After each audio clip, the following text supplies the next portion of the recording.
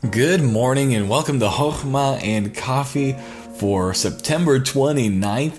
I hope you're having a great morning so far. We are literally in the countdown days until our church is launched. Yesterday we got a lot done in the building and just can't wait to see, what God has for the future. But we do covet your prayers, especially as we're just getting started.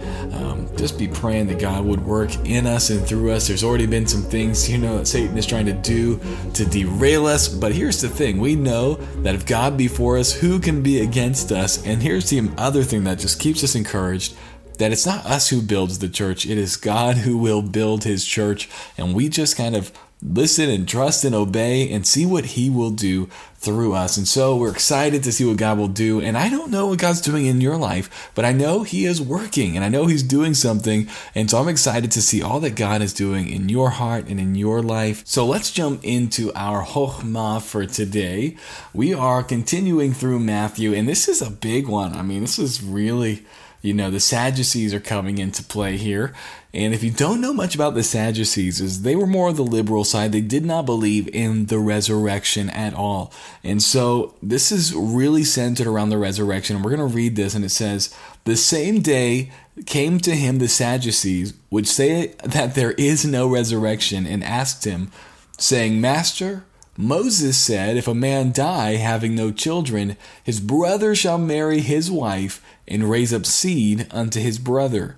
Now there were with us 7 brethren, and the first, when he had married a wife, deceased, and having no issue, left his wife unto his brother. Likewise the second also, and the third unto the 7th. And the last of all the women died also. Therefore in the resurrection, whose wife shall she be of the 7? For they all had her."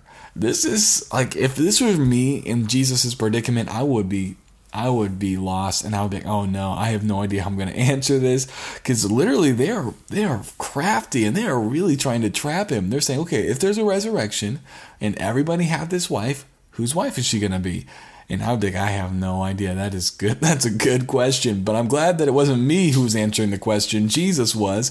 And so this doesn't disprove resurrection at all. And Jesus says, ye do err. He says, you guys are wrong. He says, not knowing the scriptures. Now that is a huge smack in the face to these people. He says, you guys are wrong. You guys err because you don't know the Bible. And you don't know the power of God, is what he says next. He says, for in the resurrection, they neither marry nor are given in marriage, but are as the angels of God in heaven.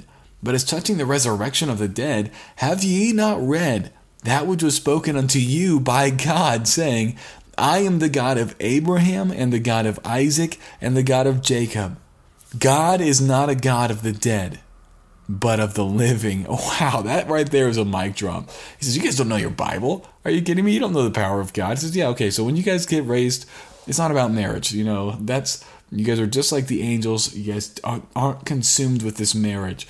But he says, when it comes to resurrection, though, if that's what you're trying to disprove, you need to read your Bible, because the Bible says God is the God of Abraham, Isaac, and Jacob, and God's not a God of the dead, meaning that they are alive. And so, friend, Jesus wholeheartedly believed in resurrection.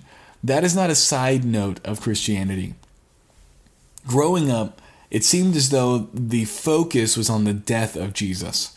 But if you read the New Testament, you'll see that the focus, yes, the death is incredibly important. The blood is important. But you know what also is very important and is one of the centerpieces of our faith? The resurrection.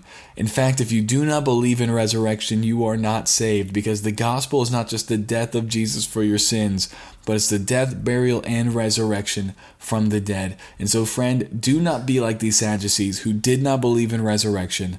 Jesus rose from the dead, and we too shall rise again. Death is not the end. Have faith in that, believe in that, and live in the power of the new life, the resurrection life that has been given to you. And I'll talk to you tomorrow.